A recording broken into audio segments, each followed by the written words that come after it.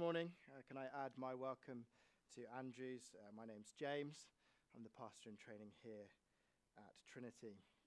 We're going to be spending some time thinking about Jesus' teaching on prayer this morning, so it seems appropriate that we should pray and ask God to help us understand his word and help us to pray. So join me as I pray now.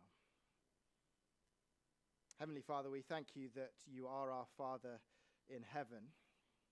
And we pray this morning that you would teach us to pray through the words of our Lord Jesus. Strengthen us, equip us, and minister to us this morning in our needs, we pray, in Jesus' precious name. Amen. We're going to be spending this Sunday and next Sunday in Jesus' teaching on prayer in the Lord's Prayer. And this morning I'm just going to read Matthew 6, verses 9 and 10, and we're going to spend our time this morning focusing on those verses. Let's hear God's word. Jesus speaking to his disciples and to the crowd. This then is how you should pray. Our Father in heaven, hallowed be your name. Your kingdom come, your will be done on earth as it is in heaven. The American author Melissa Broder said this recently. Most people who meet me never know that I am struggling. On the outside, I'm smiling. I'm juggling all the balls of okayness, physical, emotional, mental, spiritual, existential. And yet underneath, I am suffocating. I wonder if that resonates with you this morning. You spend your life pretending you're okay, which means, as we saw last week, that you end up making a pretense with religion too. You come Sunday by Sunday, but you feel like you're pretending and it's exhausting. You spend your time looking out of the corner of your eye, checking that people are noticing. You fall into the trap of thinking that you must twist God's arm by performing particular rituals to get particular blessings. You feel the pressure, whether that's external or internal, to be seen as someone who's committed. And so week by week, you put on the mask and hope that it will just be enough. We spent some time thinking about that last week. But my prayer and hope this morning and next week is that as we immerse ourselves in Jesus' teaching on prayer, it will encourage us to breathe, to relax, to pause, to come into a place of joy and peace. I hope that as we look at Jesus' teaching on prayer, we'll see that prayer is never a performance. Instead, it's a privilege as we're invited into intimacy with our Heavenly Father. Jesus says, this then is how you should pray. And before we look at the specific petitions, let me just say two things. Firstly, this: when we look at the Lord's Prayer, it is a model for us that teaches us how to pray. The structure of the Lord's Prayer models to us how our desires should be shaped and how we should come to God in prayer. The 4th century theologian Augustine said this: whatever are the words we say, if we pray properly, we say nothing if they are not found in the Lord's Prayer. What's he saying? That as we come to God in prayer, the prayer that Jesus has given us should shape our desires. It should shape our requests. Now, I don't say that to put us off prayer. I say that actually to encourage you in prayer. Do you ever find you're spending time in prayer and you think, I just don't know what to pray? Or I don't know if I'm allowed to pray this. I don't know how to pray for this thing. But if we immerse ourselves in the Lord's Prayer, it should help us know where our desires should lead us. So if you're wondering what to pray for, I'm playing golf with Sam hopefully in a couple of weeks' time. Can I pray that I win in golf? We'll go through the Lord's Prayer. Give us today our daily bread. No, that probably doesn't fit with that. Hallowed be thy name. Probably not if I win. Deliver us from evil. I'll let you decide whether I can pray if I can win there. But you see, when we're praying for things, use the Lord's Prayer to shape how we pray. So I've been praying for a few of you in here as you've gone for interviews. Do I simply just pray, Lord, please give them this job? Or do I allow the Lord's Prayer to shape how I think about that particular situation? Father, give us today our daily bread. Maybe I'm praying for you and I'm asking that the Lord would provide for you in giving you that job. Maybe you're praying for a job and you're saying, hallowed be your name. You think, this is an opportunity for me to honor Jesus in my work. Lord, please give me that opportunity. Another thing that I pray for people in this room, and I'm sure many of us pray for ourselves, is about singleness. And sometimes you might think, well, can I even pray about my singleness? Can I pray into that? Well, I think as you go through the Lord's Prayer, you see that the Lord's Prayer shapes your desires and shapes your prayers when it comes to singleness. Our Father in heaven. Father, you know the loneliness that I feel. Help me find my identity in you. Your kingdom come. Lord, I want to honor you. And it feels to me that I would honor you with a spouse. Please help me find a spouse who will love me by loving you first. Lead me not into temptation. Lord, help me not to make an idol out of this prayer. Help me not to make an idol out of these desires. Lord, sustain me in the struggles. You see, when we take the Lord's Prayer into our hearts, it actually shapes the way we think about things, the way we desire things. Jesus says this then is how you should pray. But the second thing I want to say before we get into the meat of the prayer is this. Jesus is inviting us to pray. When he says this then is how you should pray, it's as if he's holding us by the hand and bringing us in to God's presence. He's saying you don't need to do anything.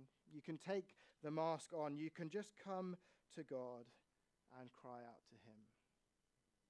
Jesus is saying when you find prayer hard, pray in the spirit of this prayer. Because if we take the words of this prayer onto our lips, how on earth could God turn us away? He's given us these words to pray. I think as we take the Lord's Prayer into our hearts, it helps us overcome superficiality in our prayers. We don't come to God as if we're going to a supermarket with a list. No, we come to our Father in heaven. We don't come in our own merits. We come led by Jesus into prayer. You see, the whole of the story of the Bible is how God welcomes us into his presence by the work of his Son. You see, as we look at the life of Jesus, this is what we see. The Son of God's love becomes the object of God's wrath, so that the objects of his wrath can become daughters and sons of God's love. He has done everything for you to come into his presence. So this then is how you should pray. It's an invitation from Jesus to come with him into the throne room of grace. And let me just focus on four things this morning that the beginning of the Lord's Prayer invites us into. The Lord's Prayer invites us into intimacy, into reverence, into participation, and into surrender. So let me go through each of those briefly now. As Jesus teaches us to pray, he invites us into intimacy. Our Father in heaven. Now, I don't know if any of you were watching last Saturday evening as Emma Raducanu won the US Open. I know Josh and I were fanboying as she destroyed her opponent and won it. An incredible performance from an 18-year-old girl. 10 matches. She didn't lose a set. In everything she did, she was calm and composed. An incredible display of hitting both forehand and backhand. And then at the end, having won, the TV presenter said, and now so-and-so from such and such a bank is going to hand you a check for $2.5 million. And you look at that and think, wow, this girl is on top of the world. She has everything. Everyone wants to interview her. Immediately, she's the favorite to be sports personality of the year. The world is at her feet. And let me tell you that if you're a Christian this morning, you have something better. And it's summarized in these two words. Our Father. If you're a Christian this morning and you know that, you have something better than Emma Raducanu. You have a God in heaven who is your Father. Jesus is saying that as you put your trust in him, you begin to live your life under the watchful care of your heavenly Father. He isn't sat in heaven waiting to trip you up or for you to make a mistake. He's not waiting for you to make a mistake so that he can lash out irrationally at you. No, Jesus is saying, unclench your fists. Take a deep breath. Let your heart rate decrease. Relax. And come into the presence of our Father in heaven. He's saying this is how you should pray. With the knowledge that you are children at his feet. If it's not too irreverent to say, almost as a child with their head in the lap of their father. Desperate for his help and his grace. You see, as Christians, we are no longer children of wrath. We are daughters and sons of the Most High God. Andrew and Rachel Wilson. Andrew Wilson's a pastor in London. They've written a book on their experience of parenting children with special needs. It's a remarkable story.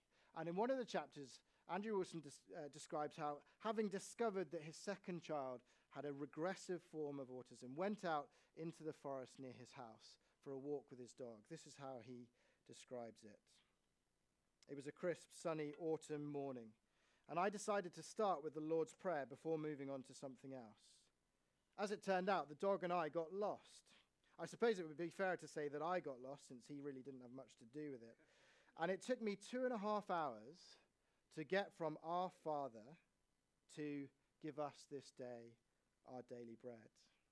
Slowly, as we crunched leaves and meandered through parts of the forest I'd never seen before, I talked to God and meandered through parts of the Lord's Prayer I'd never seen that way before.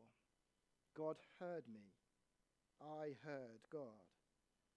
Our Father. There's something immensely powerful and reassuring, I realized, about starting a prayer with the most intimate form of address there is. Before asking for anything or complaining about anything, I remind myself that the one I'm speaking to loves me, is for me, and wants what is best for me, just as surely as I want what is best for Zeke and Anna. With these simple, touching first two words, I rule out any explanation of unanswered prayer that involves God not listening, or God not caring, or God not loving. Everything I say in the rest of my prayer is founded on the truth that God is good, wants to do me good, and will do me good. Fathers don't give their kids stones when they need sandwiches.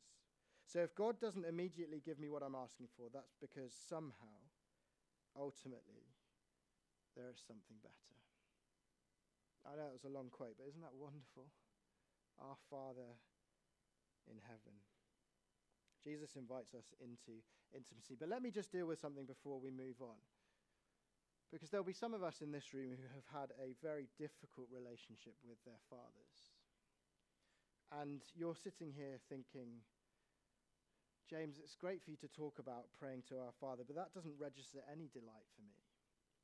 When we talk of a father, all I think of is selfishness, deceit, abuse.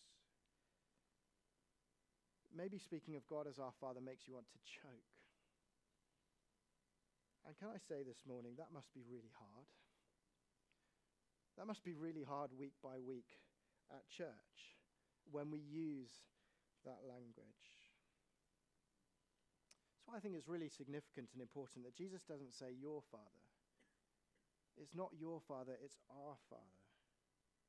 Not your Father, but the God and Father of our Lord Jesus Christ. It's our Father whose love for us is cross-shaped. It's our Father who absorbed the blow, he paid the price, he took the initiative, he did it all. Our Father doesn't break a bruised reed. Our Father is not the Father who violated or failed or crushed or overwhelmed. No, it's our Father in heaven. Our Father who has no abuse in him. who will never violate anyone. Jesus invites you this morning into intimacy with God. It's free and it's available. Unclench your fists. Let your heart rate decrease. Breathe and enter into his presence. Our Father in heaven. Secondly, Jesus invites us into reverence. He says the second petition there, or the first petition as it were, hallowed be your name. I think it's significant that that's the first thing we pray. Having acknowledged that God is our Father, the first thing we pray is, hallowed be your name. You see, whilst for some of us, we struggle to think of God in those intimate terms, we struggle to come to God, for many of us, our religion has become very casual and careless. God can kind of become a big buddy in the sky. And we just rush into his presence because we think we deserve to be there. And Jesus is saying, no, hang on a second, pause. Hallowed be your name. We are coming to the Holy One who inhabits eternity. And the very fact that he invites you to call him Father, should stagger you, should leave your jaw on the floor. You see, Jesus knows that if we bypass reverence in our relationship with God, we actually end up forfeiting intimacy. You see, if we ignore reverence, if we ignore the fact that God is above all things and that he is holy, holy, holy, we reduce him to no more than our equal. And therefore, that intimacy that we long for becomes contingent on how we feel, not who he is. And so Jesus is saying, as you pause, get lost in wonder, love, and praise. That the God who is beyond the categories of our comprehension allows us and wants us to call him Father. The early church used to pray this: grant that we may bear to call on thee as Father. They said, help us to grasp how high and deep and wide is the love of God for us in Christ Jesus, because it's staggering that this God would allow us to call him Father. Hallowed be your name. And you might be saying, well, that sounds great, but isn't that a bit egotistical?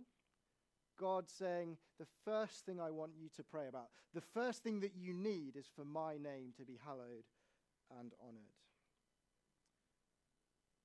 Well, I think Jesus puts this here because this is actually the best thing that can happen to us. You see, praise is good for us. C.S. Lewis puts it like this: I think we delight to praise what we enjoy because the praise not merely expresses, but completes the enjoyment. It is its appointed consummation. It is not out of compliment that lovers keep on telling one another how beautiful they are. The delight is incomplete until it is expressed. Our praise of God is actually the best antidote to sorrow of these past 18 months. So when Jesus says, pray, hallowed be your name, and invites us into that reverence, he's inviting us into what is best for us. And he's saying, as you pause and as you unclench your fists, take the names of God and dwell on them, live in them, grow to love them. He is Yahweh will provide. He is Yahweh your healer. He is Yahweh my banner. He is Yahweh who sanctifies you. He is the Lord is my peace. He is the Lord my shepherd, the Lord our righteousness. Yahweh is there, the Lord of hosts, the rock that is higher than I am, the most high God. As you dwell in that, your intimacy with him becomes more meaningful and more significant. Jesus invites us into intimacy. He invites us into reverence.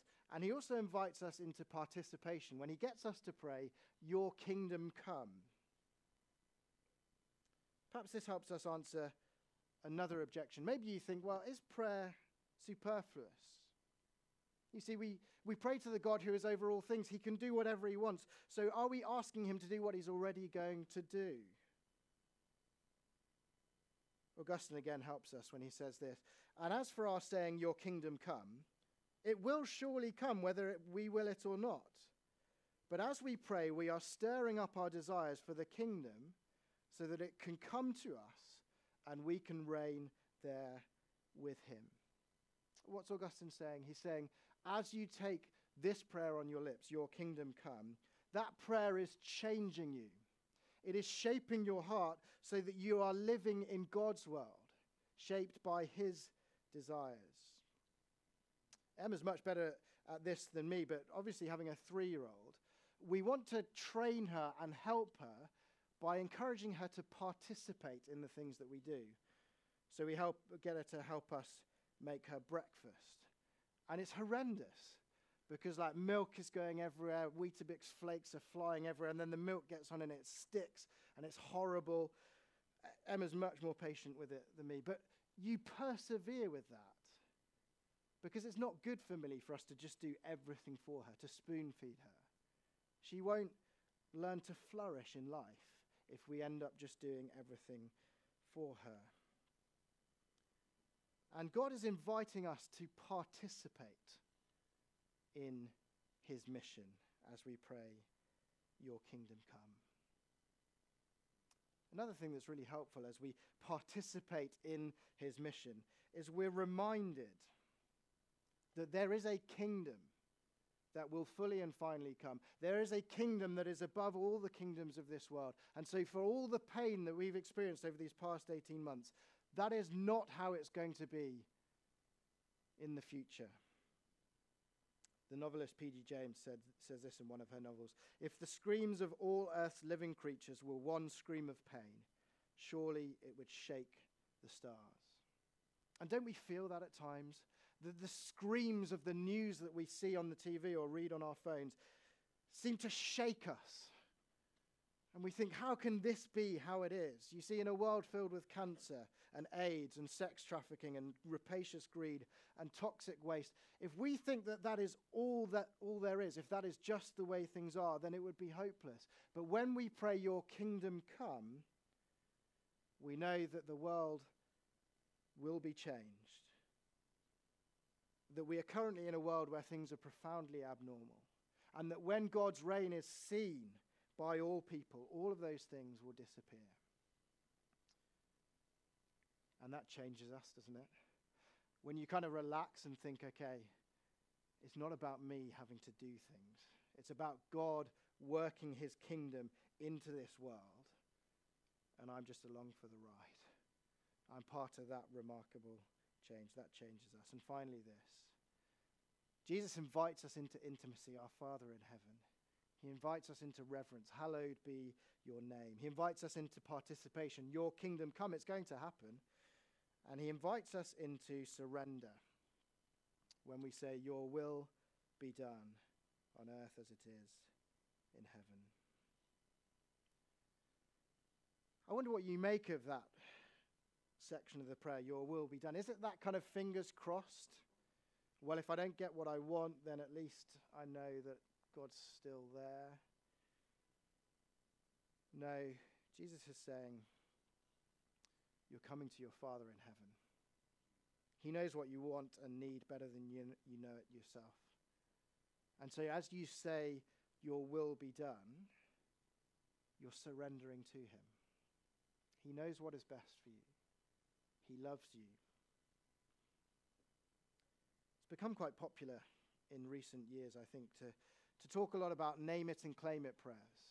If you name something and claim it, then God will do it for you. And it seems like a remarkable expression of faith. If I say this is going to happen, then it will. I think actually that is the opposite of what the Lord's Prayer is telling us to do. Of course, we have complete confidence and faith in God, but it's not a case of I'm going to say what I want and God's going to give it to me. It's surrendering yourself and saying, there are loads of things that I want, but God knows more than me, and therefore what he gives me is better than what I want. And so I surrender myself into his care. I think it's another way that we can relax. You see, if we surrender ourselves into God's care, rather than saying I'm going to long for these things and believe they're going to happen, if we surrender ourselves, then we don't have to manipulate situations. We can trust that God will bring these things about. We don't have to ride roughshod over others to get what we want, because we can relax as we surrender ourselves into God's care. And why do I say that? Because there is another place where these words were taken on the lips of Jesus. As he was in the Garden of Gethsemane, Jesus was in agony, thinking about what lay before him, and he said, "Your will be done." And the way for God's will to be done on earth was for Jesus to fully enter into the pain of this earth. God's will was done in Jesus, not through avoiding suffering, but through Jesus himself suffering for us. And if God himself would do that in the person of Jesus for us, we can give up our fears and surrender to him. If Jesus could say, "Your will be done," and went through that for us, we must believe that God's will for us is good and perfect. And we can surrender to him. That might be hard. In fact, it will be hard in lots of circumstances. But as we surrender to him, he gives us the strength for every situation. Because as we surrender to him, we remember this. The Son of God's love became the object of God's wrath, so that the objects of God's wrath could become daughters and sons of God. If you believe in Jesus, you are a child of God. He loves you. He loves you with an everlasting love. His will for you is good. He will bring it to perfection and completion when his kingdom is fully and finally seen. And as we wait for that, you have a choice. Bullishly try and get what you want, or surrender yourself. Surrender yourself into his everlasting arms, and know that it will be hard on the journey, but the destination will make it completely worth it. The Son of God's love became the object of God's wrath, so that the objects of God's wrath could become sons and daughters of God's love. This then is how you should pray. Our Father in heaven, hallowed be your name. Your kingdom come. Your will be done on earth as it is in heaven. We normally pray for the needs of the church and the needs of the world before the sermon, but I thought it'd be appropriate, having spent some time reorientating our desires and our hearts on God, to now spend that time now praying to God. And I'm going to pray for us as a church, pray for our world, and try and shape it around this prayer, this beautiful prayer, and lead us as we think about the different needs in the church. And then at the end of the time of prayer, we'll say together, it will come up on the screen, we'll say together the words of the Lord's Prayer. So let's turn to God in prayer.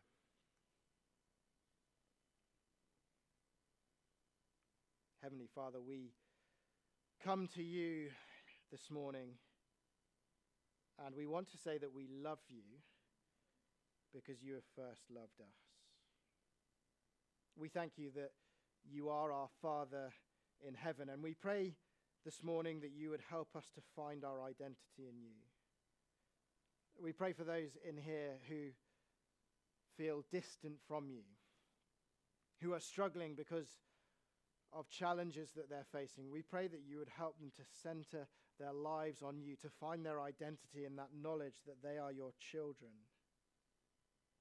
Lord, we say to you this morning, we need you.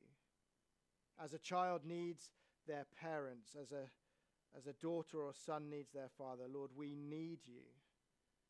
And so we cry out to you this morning and ask that you would be to us our Father in heaven, who gives good gifts to those who know him and love him.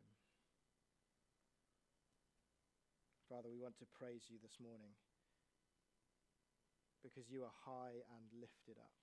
You are the Holy One that inhabits eternity. You are Jehovah Jireh, the God who always provides. We praise you because you are Jehovah Rapha, the God who heals. We praise you because you are the God and Father of our Lord Jesus Christ. We thank you that in your name there is power. We thank you that in the name of Jesus there is beauty. We praise you this morning, Father, Son, and Holy Spirit, the thrice holy God, and worship you. We pray this morning, Lord, that your kingdom would come across the world. We continue to pray for your church in Afghanistan and ask that you would help them to remain faithful in the midst of great hostility. We acknowledged at the start of our service that you are a father to the fatherless, a defender of the widow and orphan, and we pray for those people in Afghanistan. We pray for young women not allowed to return to school. Please protect them from harm, we pray. Protect them from being forced into situations they don't want to be forced into. Give world leaders wisdom, we pray, as they seek to negotiate and understand what is going on in that country. Lord, we pray for your kingdom to come here in Oxford. It grieves us, Lord, that Sunday by Sunday, thousands of people walk past the doors of churches and give you not a thought. We pray that you would help us to shine as a light into this city and to point people to Jesus. Please draw people to us. And Lord, we pray this not because we long for our numbers to be increased, but because we want more people to join us in bowing the knee to the Lord Jesus. Please do that by your power, we pray. Father, we surrender to you this morning. And as we do so, we bring into your care those that we love and hold close to us. We continue to pray for Gloria. And we pray particularly for her dad, that you would have your healing hand upon him. Lord, we ask for your will to be done on earth as it is in heaven, and we know that heaven is a place where there are no more tears and sadness. So we pray that you might miraculously intervene in this situation. We pray as well for Isaac's brother Jed and ask that you would be with him. We thank you that he's out of hospital, but we pray, Lord, that the recovery he makes would stagger those that are looking after him. We pray for his speech to return fully. We pray for doctors to have wisdom as they work out how on earth to care for him in the coming months and how to provide for him and support him with the particular challenge that he's facing.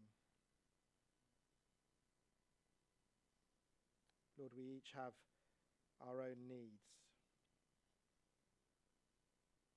We continue to think of Zach in Yemen and ask that you would keep him safe, that you would provide for him in the different things that he is doing. Pray for Kathleen as she returns to the States on Tuesday, that you might provide a job for her. And Lord, there are many others in this room who have particular needs, and we bring them to you now. We cast them into your care, knowing that you care for us. Lord, even as we've spent time in these words, we're conscious that we've not shaped our lives around this prayer.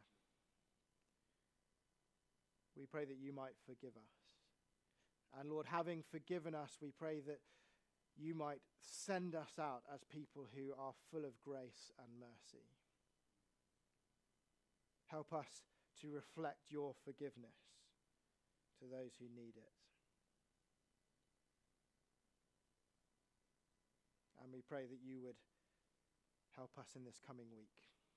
Lord, we want to live for you, and yet it's so difficult because we're assailed by temptations on every side. Please help us by your Holy Spirit to live lives that are more like the Lord Jesus. Be with us and help us, we pray.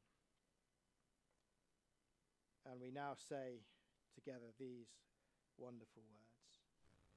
Our Father in heaven, hallowed be your name. Your kingdom come, your will be done, on earth as it is in heaven. Give us today our daily bread, and forgive us our debts, as we have forgiven our debtors. And lead us not into temptation, but deliver us from the evil one. For yours is the kingdom, and the power, and the glory forever. Amen.